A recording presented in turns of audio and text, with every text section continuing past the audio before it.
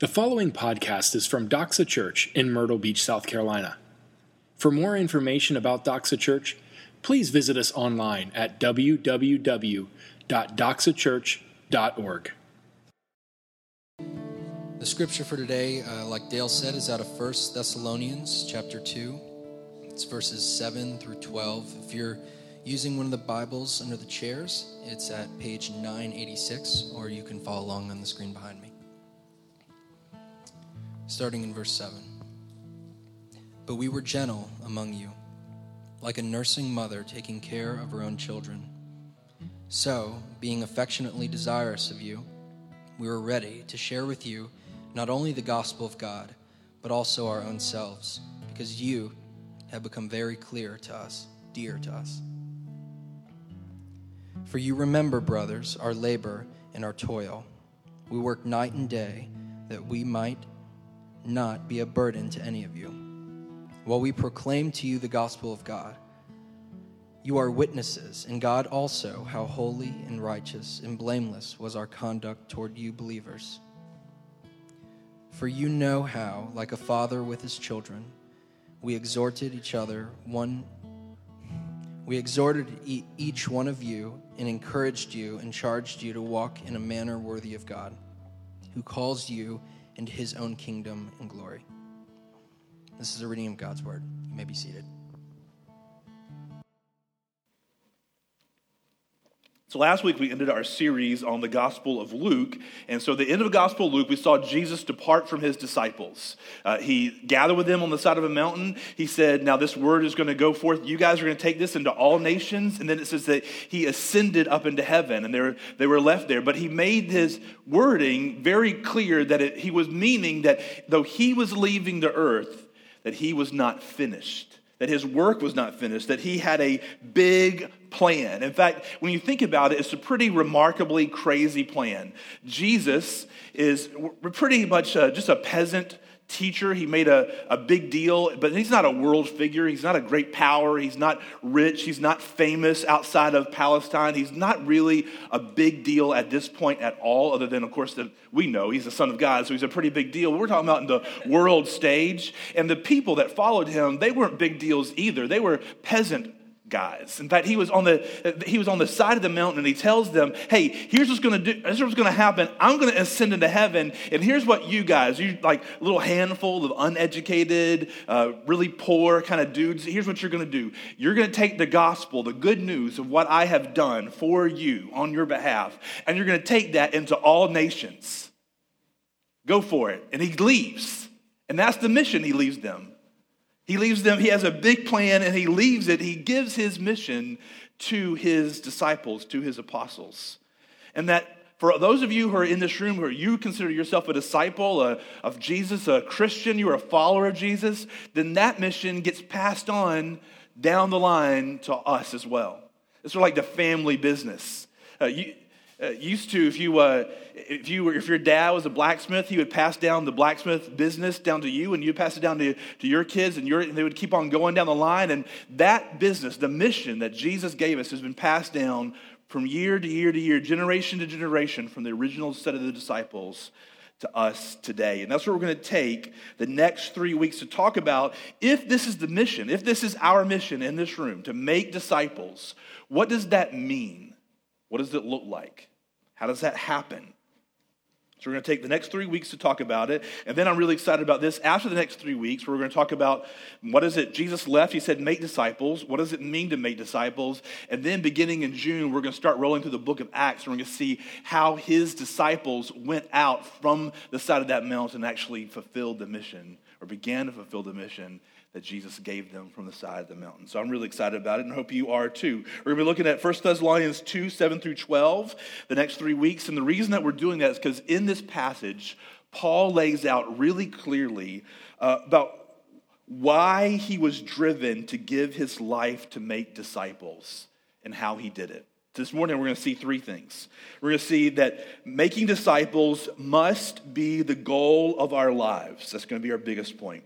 Secondly, we're going to see making disciples should be the pattern of our lives. And lastly, we're going to see that making disciples is the reward for our lives. Making disciples must be the goal of our lives.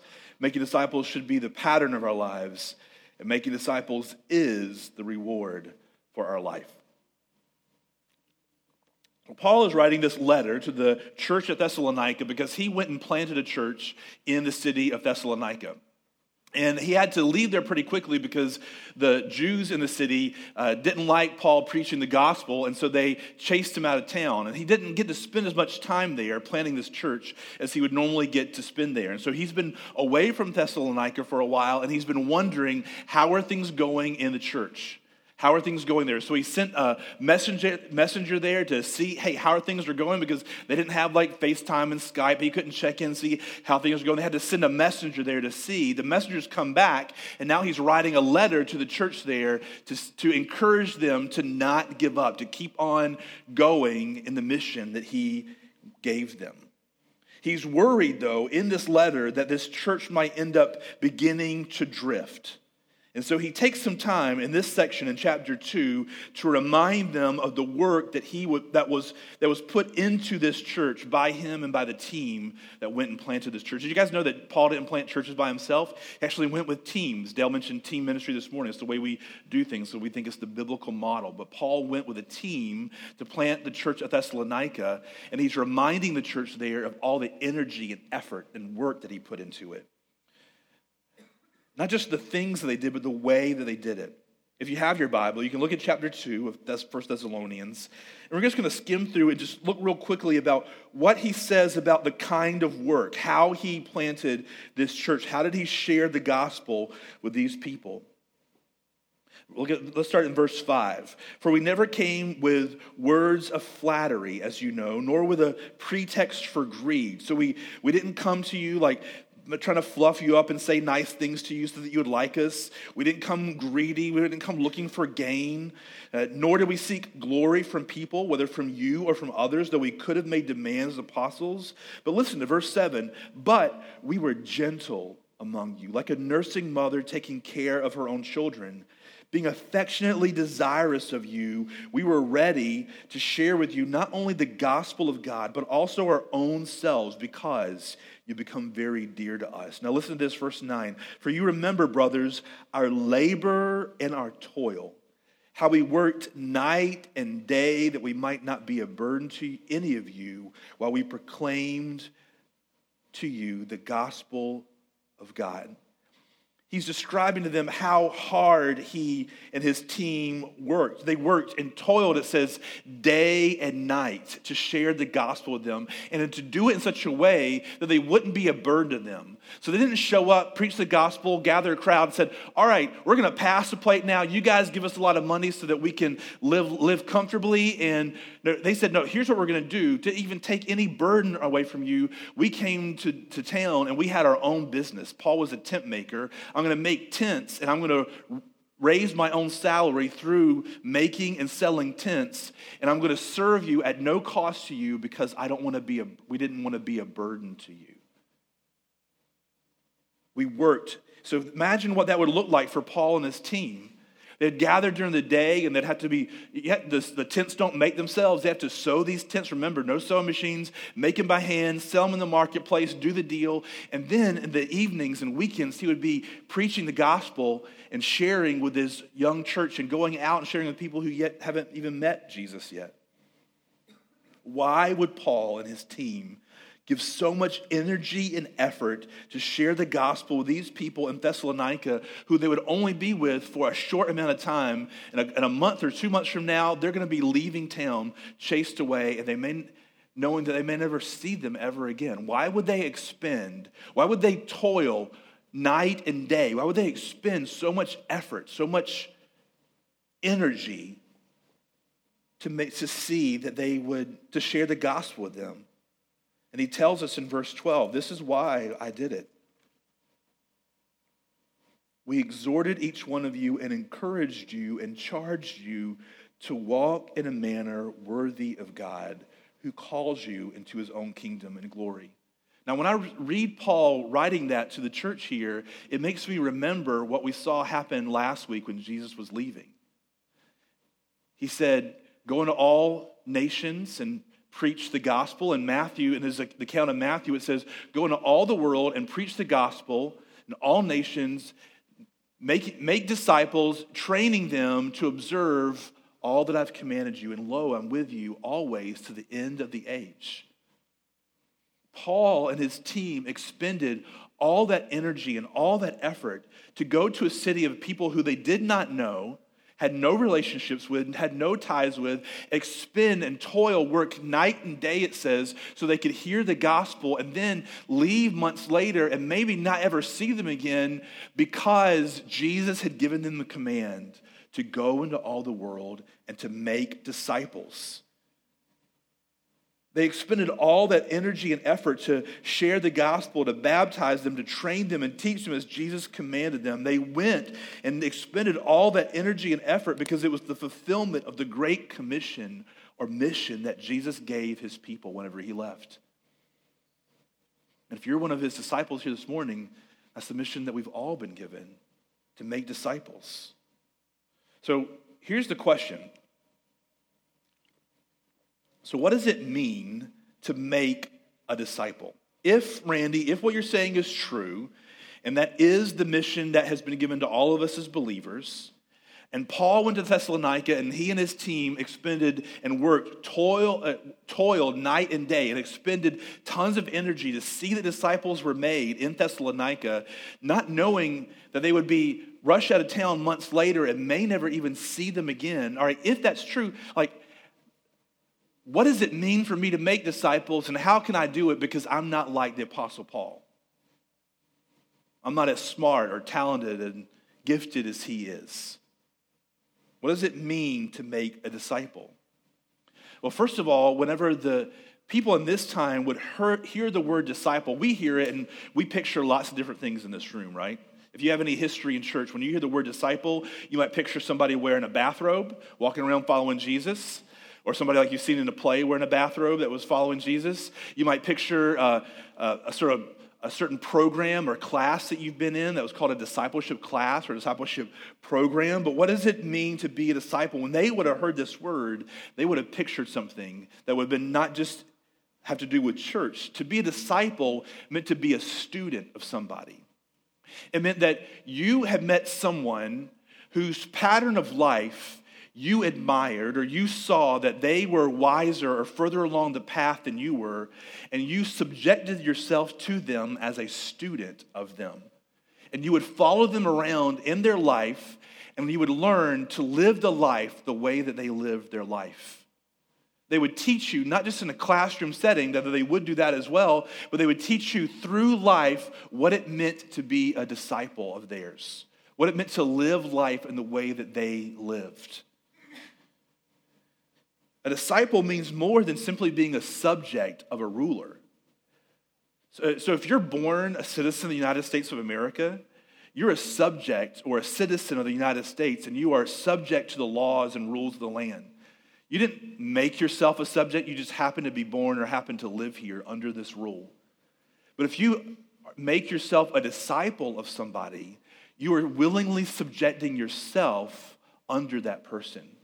You're saying this person has a way of life, knowledge, wisdom to the way that they live that I need to gain. And I'm going to subject myself underneath them so that I can hear and learn what they have to teach me so I can live life the way that they do. It's a willing and attentive subjugation. I'm willingly subjugating myself or putting myself under the tutelage or the teaching of somebody else. It's learning about life and following Jesus and what he says and what he does. That's what it means to be a disciple of Jesus. It's a willing subject, a willing student of Jesus, subjecting yourself to him to follow in what he says and what he does. We've made a simple definition of what a disciple is here at Doxa. I'm going to share with you guys, and look at there it is, already on the screen. Good job putting that on the screen before I needed it, but pictures weren't there. Intern. That's going to be a good meeting this week. So we have a simple definition of what a disciple is that helps us to boil it down a little bit. A disciple is learning to worship Jesus in every area of life. A disciple is learning, that's the learning aspect. To worship Jesus, to worship somebody means to place highest value upon them. Learning to worship Jesus with every area of my life. How do I worship Jesus in the way that I'm a husband to my wife, or a father to my children, or an employer or an employee? How do I worship Jesus as a neighbor? How do I worship Jesus in the way that I handle my finances? How do I worship Jesus in the way that I handle my career? How do I worship Jesus in the way I handle my romantic relationships? That's what it means to learn, to be a disciple. It means to be in a process of learning what it means to worship Jesus with every area of my life. Now that begins when God awakens a heart to see their need for him. And he frees them to bow their knee to him in loving worship and submission. You become a disciple. It's not finished yet, it's a process, but you become a disciple. You begin the process whenever God awakens your heart to see your need for him. And he frees you to bow your knee to him in loving worship and submission to him. That's when that begins. It's sort of like when you are born. When a child is born, that life has begun. But they have a lot to learn about what it means to be a human. But that life has already begun. But that life has to be there in order to grow. And so that's the first thing that has to happen for somebody to become a disciple. So in order to do that, then that means that if we're called to make disciples, it means that we need to find ways to share with the people who are around us in our life who don't yet know him as their personal Lord and Savior. It means that I position and pattern my life in such a way, which we're going to talk about in a minute, that is focused on how can I help the people around me, my neighbors, my coworkers, my family members, my friends, the people I work out with, if I worked out, which I need to, but the people I more likely eat well with, like, how do I figure out a way to help them to see the beauty that I have seen in the face of Jesus Christ? That's the first step to that. But then it doesn't end there. Just like that baby is born and then they have to mature and grow, the disciple has to mature and grow. So when we talk about making disciples, it's a process that involves somebody before they become a believer, through when they first become a believer, and helping them to grow into a mature believer. That's what Paul said when he said in verse 12 that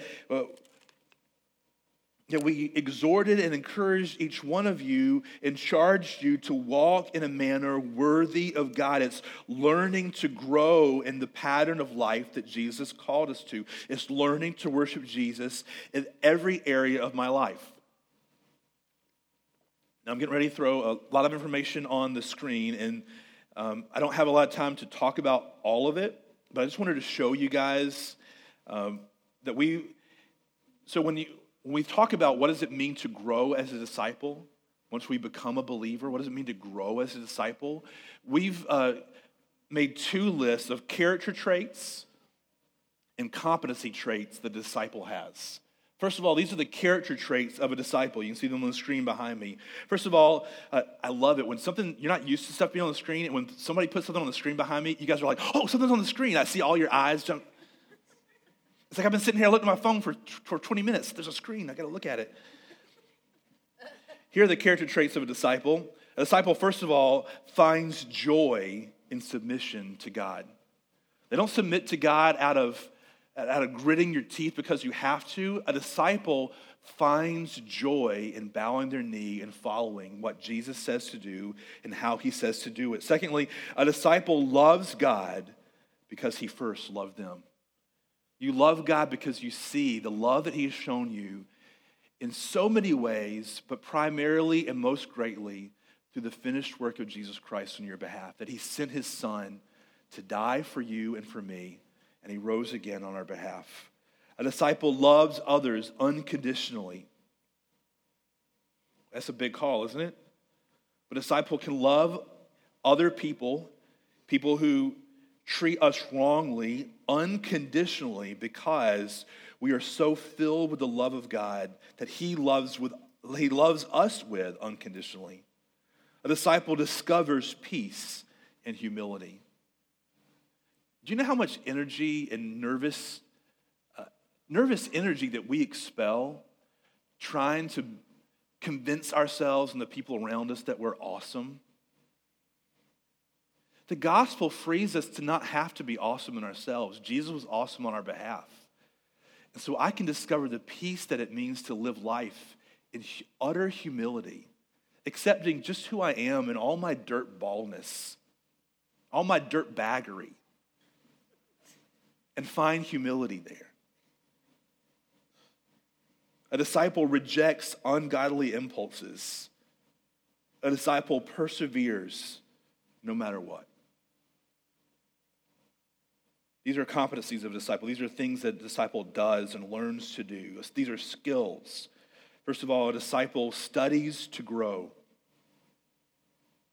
We don't just study the Bible just to fill our heads with knowledge and get smarter. We study because that's God's word and we know that it's going to help us to grow. And if I just fill my head and my life doesn't begin to look more and more like Jesus, then something's disconnecting in my heart. I study hard. I want to know the Bible. I read it daily. I'm learning more about it. I'm going to classes. I'm doing whatever I have to do in order to learn and grow because I'm doing it because I want to grow as a believer.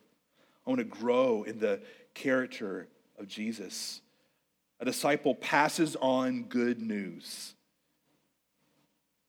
A disciple seeks to heal the sick.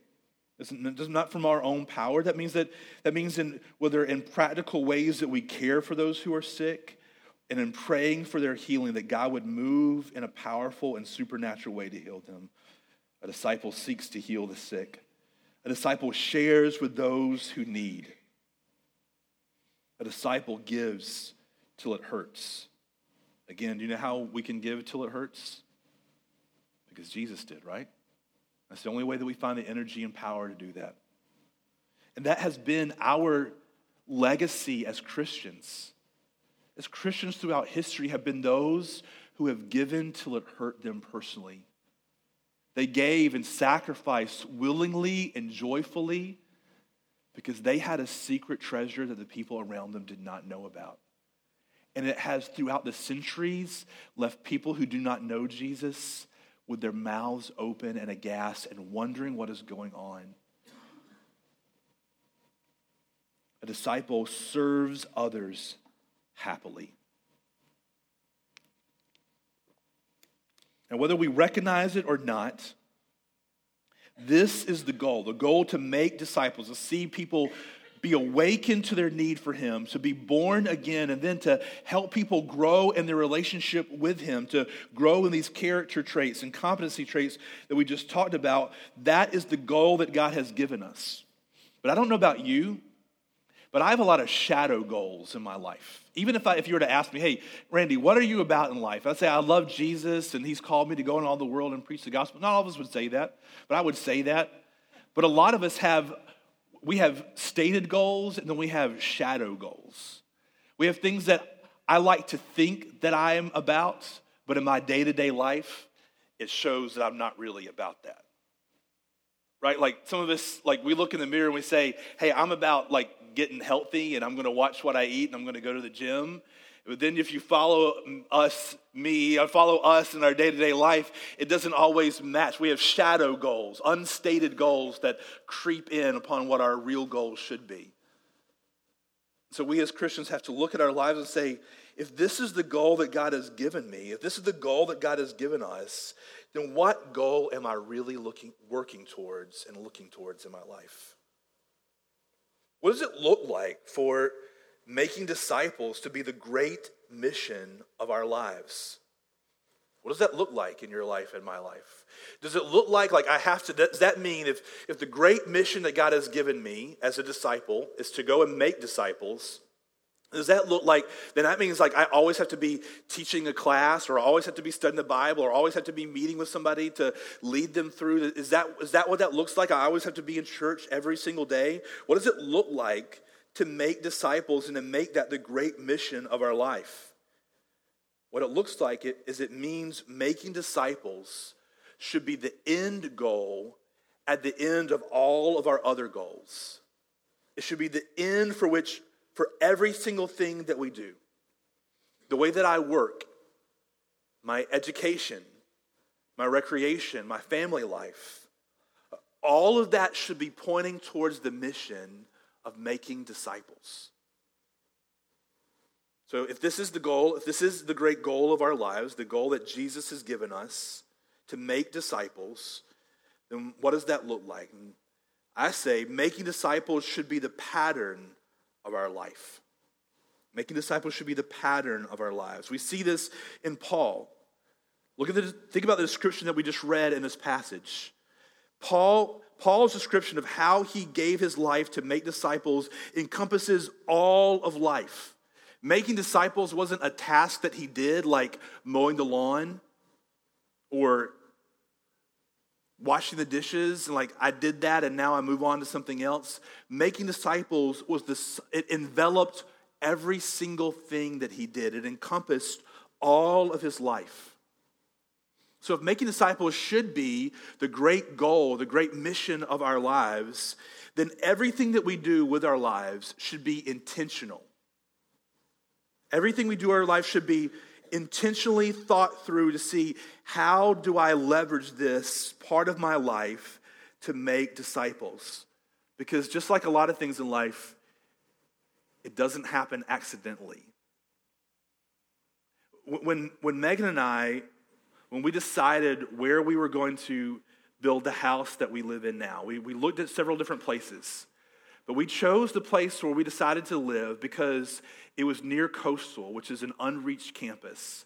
And I wanted to be near Coastal because I said, God, I don't know how you'll use me or what you'll use us for, but God, somehow you have to use us to reach Coastal, and I'm going to move near Coastal so that I can at least be near there, that you can help me leverage it.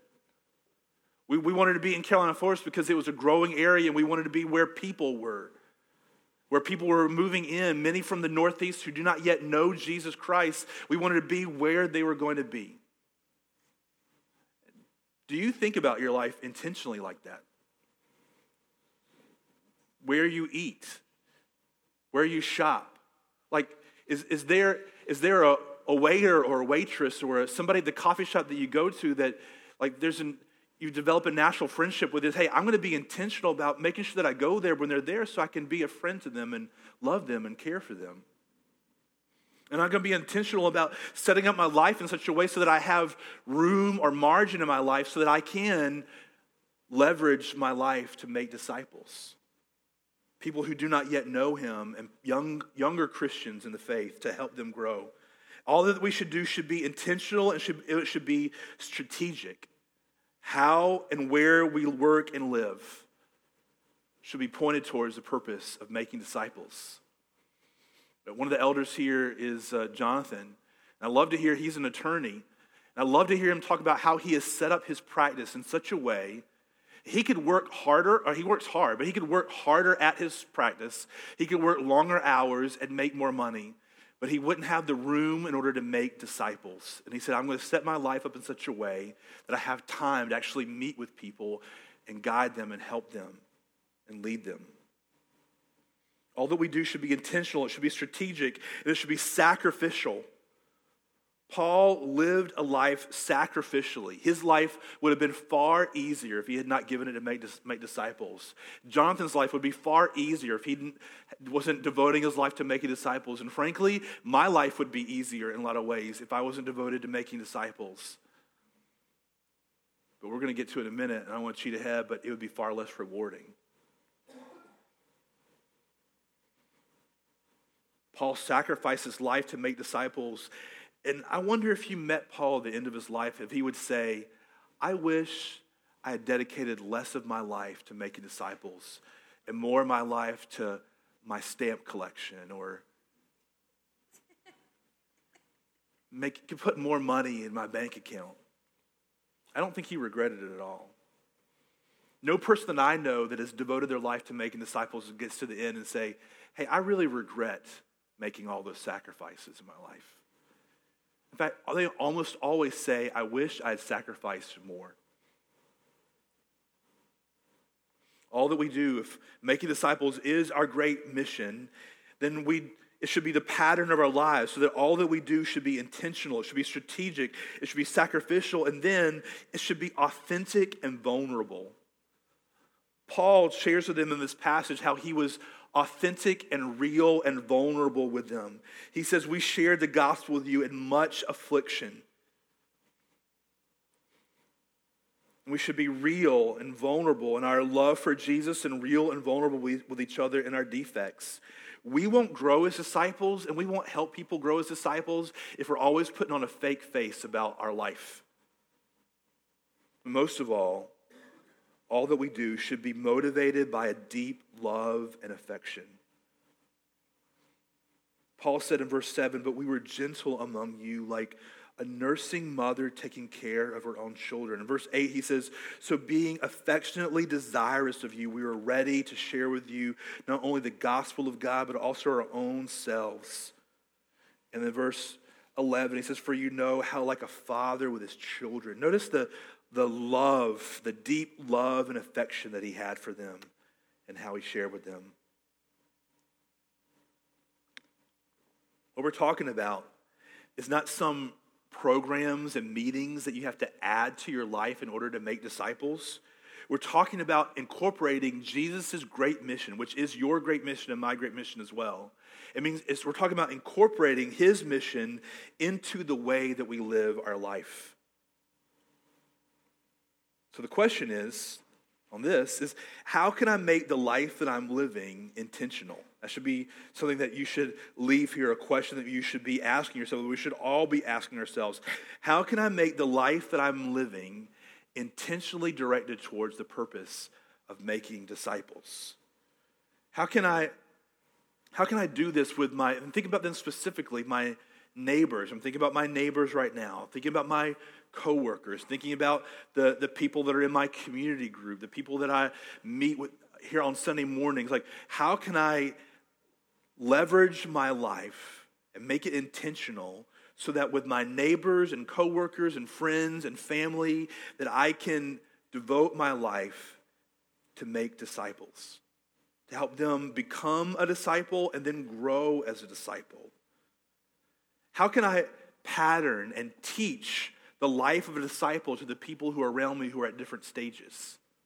These are intentional, strategic questions we should be thinking about in your workplace and in your home. How can I pattern my life so that I can teach and train and show people what it means to be a disciple of Jesus?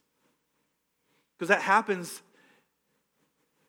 in some ways, and you actually sitting down and sharing the gospel with people, but it also happens in you patterning a life to people around you of what it looks like. There's a man who, very, very dear to me. He was my mentor in lots of ways, and I worked with him. And so I would watch him, and whenever he would see me watching, he would explain what he was doing. He would show me, this is how I love my wife really well. He would show me how he was a father to his children and how that worked. And I watched him and learned from him what that looked like. And hopefully I've incorporated a lot of those things into my life. We're going to be talking more about how we do that in the next couple of weeks. So I'm going to leave some meat on that bone for both Jonathan and Justin. Making disciples must be the goal of our lives. It should be the pattern of our lives. And lastly, making disciples is the reward for our life. I want you to think about this and just stick with me for just a minute. Making disciples is the reward for our life. So what we're seeing here is that the mission that God gave us to make disciples is a wide-ranging mission, and it's a big goal that incorporates all of our lives. And when you hear that, it may feel a little daunting and intimidating. Some of you are sitting here in this room, and I know, because I would be thinking the same thing. I feel so exhausted at the end of each day, I can't imagine putting one more thing on my plate, even though what you're saying, I feel like Like that makes sense. That should be the goal of my life, to make disciples, but I don't know how I can put one more thing on my plate, especially this big. Some of us in this room are overwhelmed because we don't think we have the abilities or the training. When I talked about how do you share the gospel with a non-believer, or how do you help a younger believer grow in their faith, you're like, I don't know how to do that. I don't feel like I have the gifts and tools in order to do that, or the personality to do that. And some of us in this room, let's just be honest, you're not even, you don't even want to try. You're like, when he's done, we're going to sing a couple songs and have communion, and I'm going to go get lunch, and I'm not going to do I have no intention to do what he says. So like when Dale invites me to start cycling with him, and I'm like, I listen to him very kindly and smiling, and I'm thinking in my head, I have no intention to do this, Dale. And you're thinking that. But let's look at what stirred, other than the fact that he was the great apostle Paul, but remember, the apostles had no special powers. What was it that stirred Paul to live this kind of sacrificial life? To toil night and day, and to live his life intentionally with a pattern pointed towards making disciples. Look at, if you have your Bible, at verses 19 and 20 of chapter 2.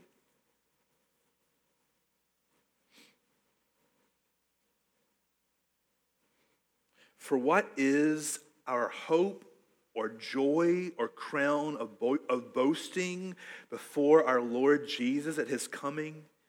Is it not you? For you are our glory and our joy. Paul's saying that the people that he's been a part of leading to Jesus and training them to follow him will be his crown, his glory, his joy when Jesus returns. That will be his boast. Jesus won't ask him, though there's nothing against making money and building a business and having a great family, but Jesus won't ask him, hey, how much money did you end up with? How many businesses did you start? He'll stand before Jesus and he'll present the people that he had a part in leading to the Lord and training to be disciples before Jesus Christ on the day. He says, you will be my boast on that day.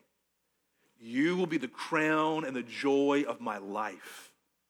You will be my life's work, my masterpiece on that day.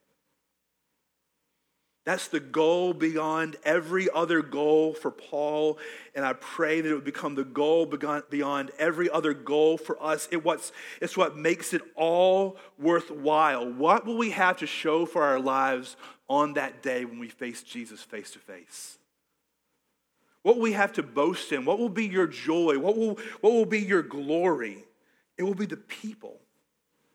It'll be the people that you sacrificed and loved whenever they didn't even realize how much you loved them and how you were sacrificing for them. It'll be the people that we've been vulnerable and authentic with, that we were shared our deepest struggles with them so that they could see that we were struggling and we could help them in their struggles. It'll be the people that we've taken time to pass on what we have found and what we have been taught in Jesus. Our fellow brothers and our sisters will be our joy and our glory on that day. A couple in our community group, just like a lot of couples right now in our church, just had a baby, Tamara and Jason Grice. And I've never been pregnant. I think that probably goes without saying. But it seems to be like something that's pretty hard. It seems to be something that, like, for all the perks of carrying a life inside you, that there's some things that are not all that great about it. My wife slept the last 2 or 3 months of her pregnancy sitting up in bed because she had heartburn so bad she couldn't sleep. My mother complains that her ribs still hurt from where I would kick her, and my foot got lodged up in there whenever I was inside her. And then labor itself. I just don't even want to think about how that happens. That baby comes out of where? I don't mean to scare any of you ladies that are pregnant right now, but that just is just the craziest thing to me. That sounds terrible. And yet, I've never met a woman who just had a baby, who was holding that baby in her arms, who wasn't smiling and shining, because that baby was her glory and her joy. That baby was her boast at that moment, and all the uncomfortability for all those weeks and months of pregnancy, and all that uncomfortability for those maybe hours of labor and delivery, all of a sudden just didn't seem to be a very big deal anymore. They are holding the life, a new life, in their arms. Can you imagine what it would feel like to stand before your Savior and my Savior on that day and see the people lined up around us who say, hey, this person had a role in me becoming a believer. This person had a role in me growing as a believer, and I went out and made other disciples too. And you see, like, down the line, a person I discipled and a person they discipled and a person they discipled. Man, I think it would make all the sacrifice pale in comparison on that day. Let's make making disciples the great mission of our lives. Let's make it the pattern of our lives, because we know it's going to be the great reward for our lives. Let's pray. Father, I thank you for the daunting and great mission that you've given us to make disciples. God, many of us, including me, we have shadow missions in our lives. We've given ourselves to all kinds of other ends, all kinds of other purposes, all kinds of other goals, all kinds of other missions. And Father, I pray that you would help us as a people as we think over the next 3 weeks and we pray and we assess our lives to figure out what it means in each of our lives to leverage those lives, leverage our time, attention, and resources to the purpose of making disciples. Would you show us how we can incorporate that into our workplaces, into our family life? God, I pray that you would help us a year from now when we look back, we would see much richer lives that are given to the great purpose of making disciples who joyfully worship you with their whole lives. Father, would you let us be a church that on that great day when you return would have a lot to boast about. Not because of our greatness, but because of your greatness through us and your faithfulness and your power to make disciples. Would you let that be our great joy and our great glory on that day? In the name of Jesus we pray. Amen. Thank you for listening to this podcast from Doxa Church. We are so glad that you took the time to join us today. At Doxa, we exist to make disciples who joyfully worship Jesus with their whole lives. We invite you to join us. Doxa Church meets at 10 a.m. every Sunday at River Oaks Elementary School. For more information about Doxa Church, please visit us online at www.doxachurch.org.